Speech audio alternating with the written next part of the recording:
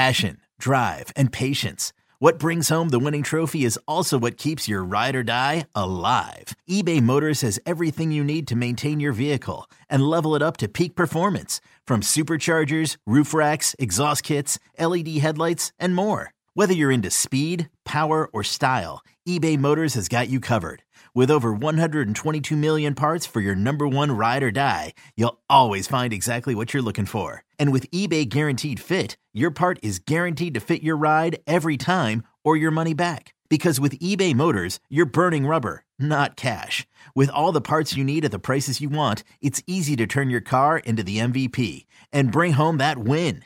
Keep your ride or die alive at ebaymotors.com. Eligible items only. Exclusions apply.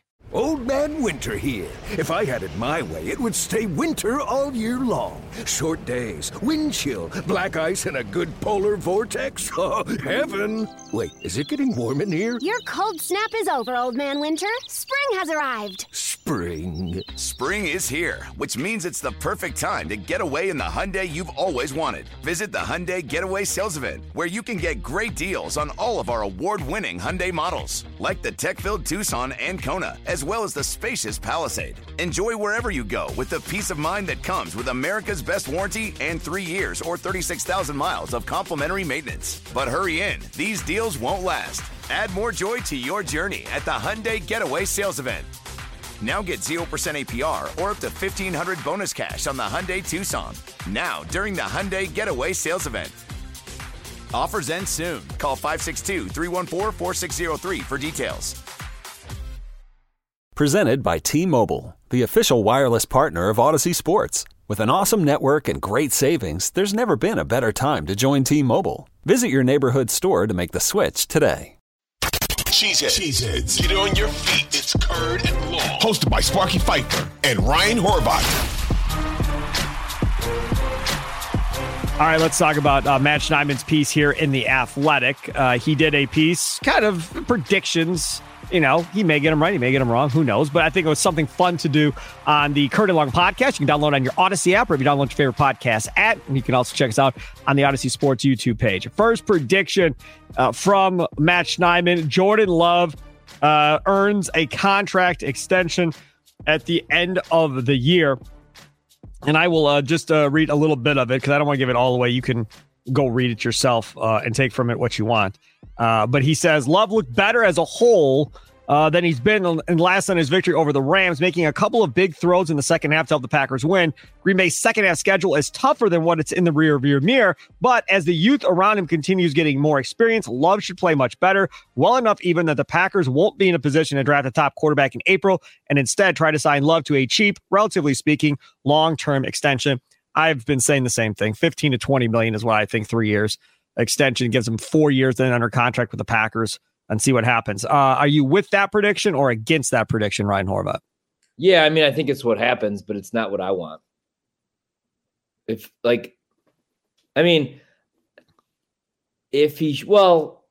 guess that is what I want. Like, they win some games, miss out on the playoffs, but figure out he's the guy. Yeah, that's fair.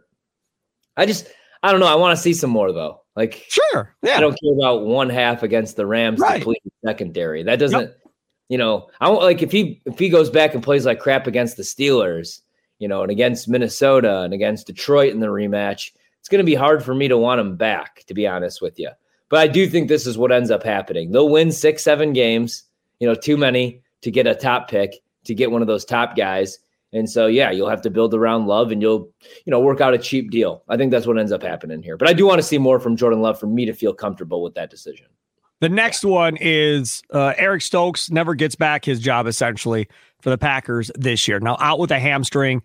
Carrington Valentine has played well. He says Keyshawn Nixon has done enough to keep his job in the slot as well. He says the Packers must decide whether to exercise Stokes' fifth-year option this offseason. Doing so would guarantee his 2025 salary at $11.9 million, according to Over the Cap.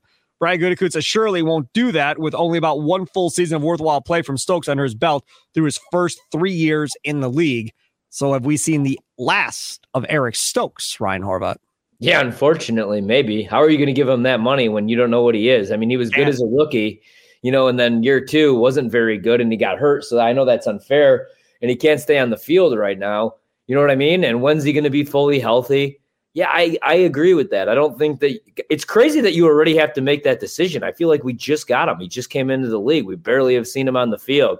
Yep, there's another one added to the Goody Boulevard of Broken Dreams. So essentially, what'll have to happen is he'll have to have an amazing year next year in order for the Packers to give him a deal past next year. And he'll have to earn that spot opposite Jair Alexander, because Rasul Douglas is gone, obviously. So it's going to be Valentine and him probably for that corner spot, unless they go draft another corner. Then it could be a three-way battle for that spot. Well, we know he'll ball out then. His history says he'll have 6 interceptions. The Packers will pay him, and then he'll be no good. Like we've seen this granted at different positions, but Nick Perry had 13 sacks, and then didn't combine for 13 after he got the bag. You know what I mean? In my opinion, I think they chose the wrong corners a long time ago. I would have chose Micah Hyde. I would have chose Casey Hayward. Instead, they kept bringing back Tremont. No knock on Tremont, but Casey Hayward went on to lead the league in interceptions the next season. His only issue in Green Bay was he was getting concussed every other week. But I was always a Hayward guy, more than Shields. I always liked Micah Hyde. I think that's what ends up happening, unfortunately, for Stokes. But if he balls out next year, then they'll have to keep him. Yeah. Good thing for him is he'll have one more year. Yeah, good. Yo, Trey. Kevin, what's up, man? I've been thinking, what would have happened if the NBA never vetoes the Chris Paul trade to the Lakers and we get CP3 in the same backcourt as Kobe in LA? Well, you get a very happy Jack Nicholson for sure. And the Lakers probably win a bunch more championships. CP3 finally gets a ring or 2 or 3, and the Kardashian empire is forever altered. What did you just say? Hey, everybody, I'm Trey Wingo. And I'm Kevin Frazier, and we're teaming up on a new weekly sports podcast from Wondery, Alternate Routes. As former Sports Center anchors and current sports obsessives, we're consumed by all the what-if questions that make being a sports fan so excruciatingly fun. If you're like us, then you also live and die on the fallout from every drop pass. Or play call. Each week on Alternate Routes, we'll take a flashpoint in sports, break down what actually happened, then explore every alternate scenario and the ripple effects it would have caused. Follow Alternate Routes on the Wondery app or wherever you get your podcasts. You can listen early and ad-free right now by joining Wondery Plus.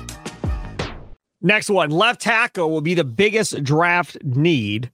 And I totally agree with this one. Rasheed Walker, 7th round pick. He hasn't been that guy as of yet. They clearly don't trust him if they were starting Rasheed Walker in front of him anyhow. Then he says, Packers may not lose enough to be on the clock when either Penn State's Olu Fashanu or Notre Dame's Joe Alt are available. They rank 5th and 6th, respectively, on Dane Brugler's most recent top 50 big board. But Alabama's J.C. Latham or Georgia's Amarius Mims could pique Gutekunst's interest at that point. They're valued at 10 and 19.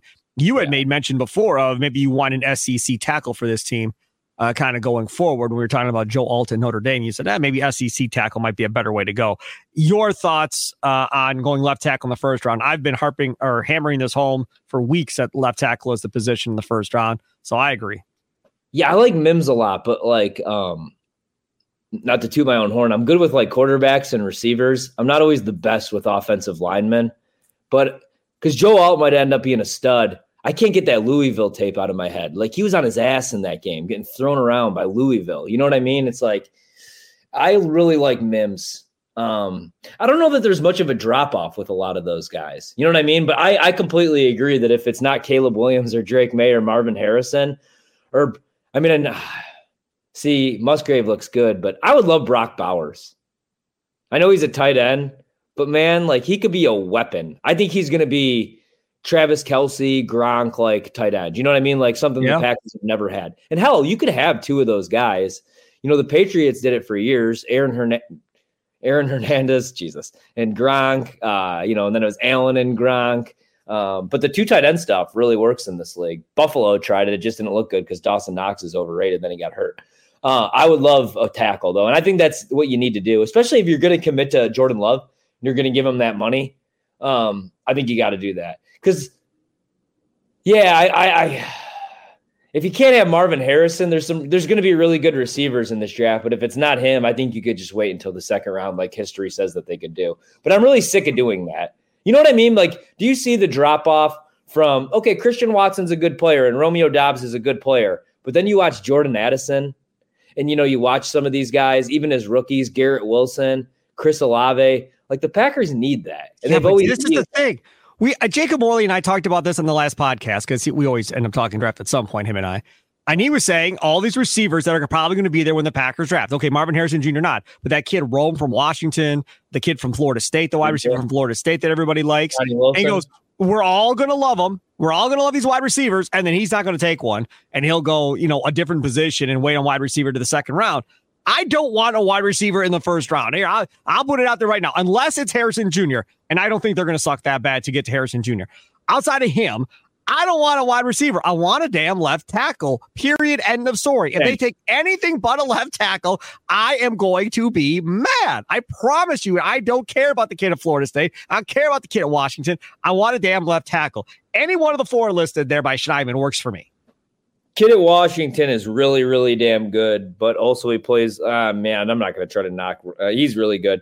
Johnny Wilson I like because he's 6'7", but he's got the drops. If they're talking about Keon Coleman, I really like him.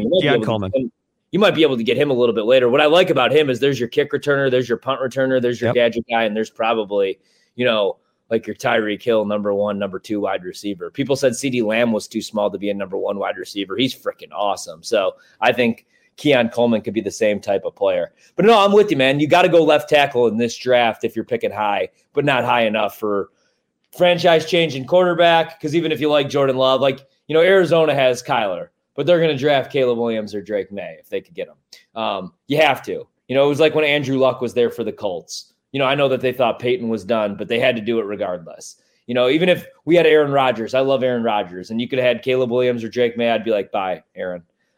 So I don't think they'll be that bad. I think you got to go left tackle. Any of those guys are fine with me. As crazy as it sounds, though, Joe Alt probably last for me. I want one of those SEC dudes, Big 12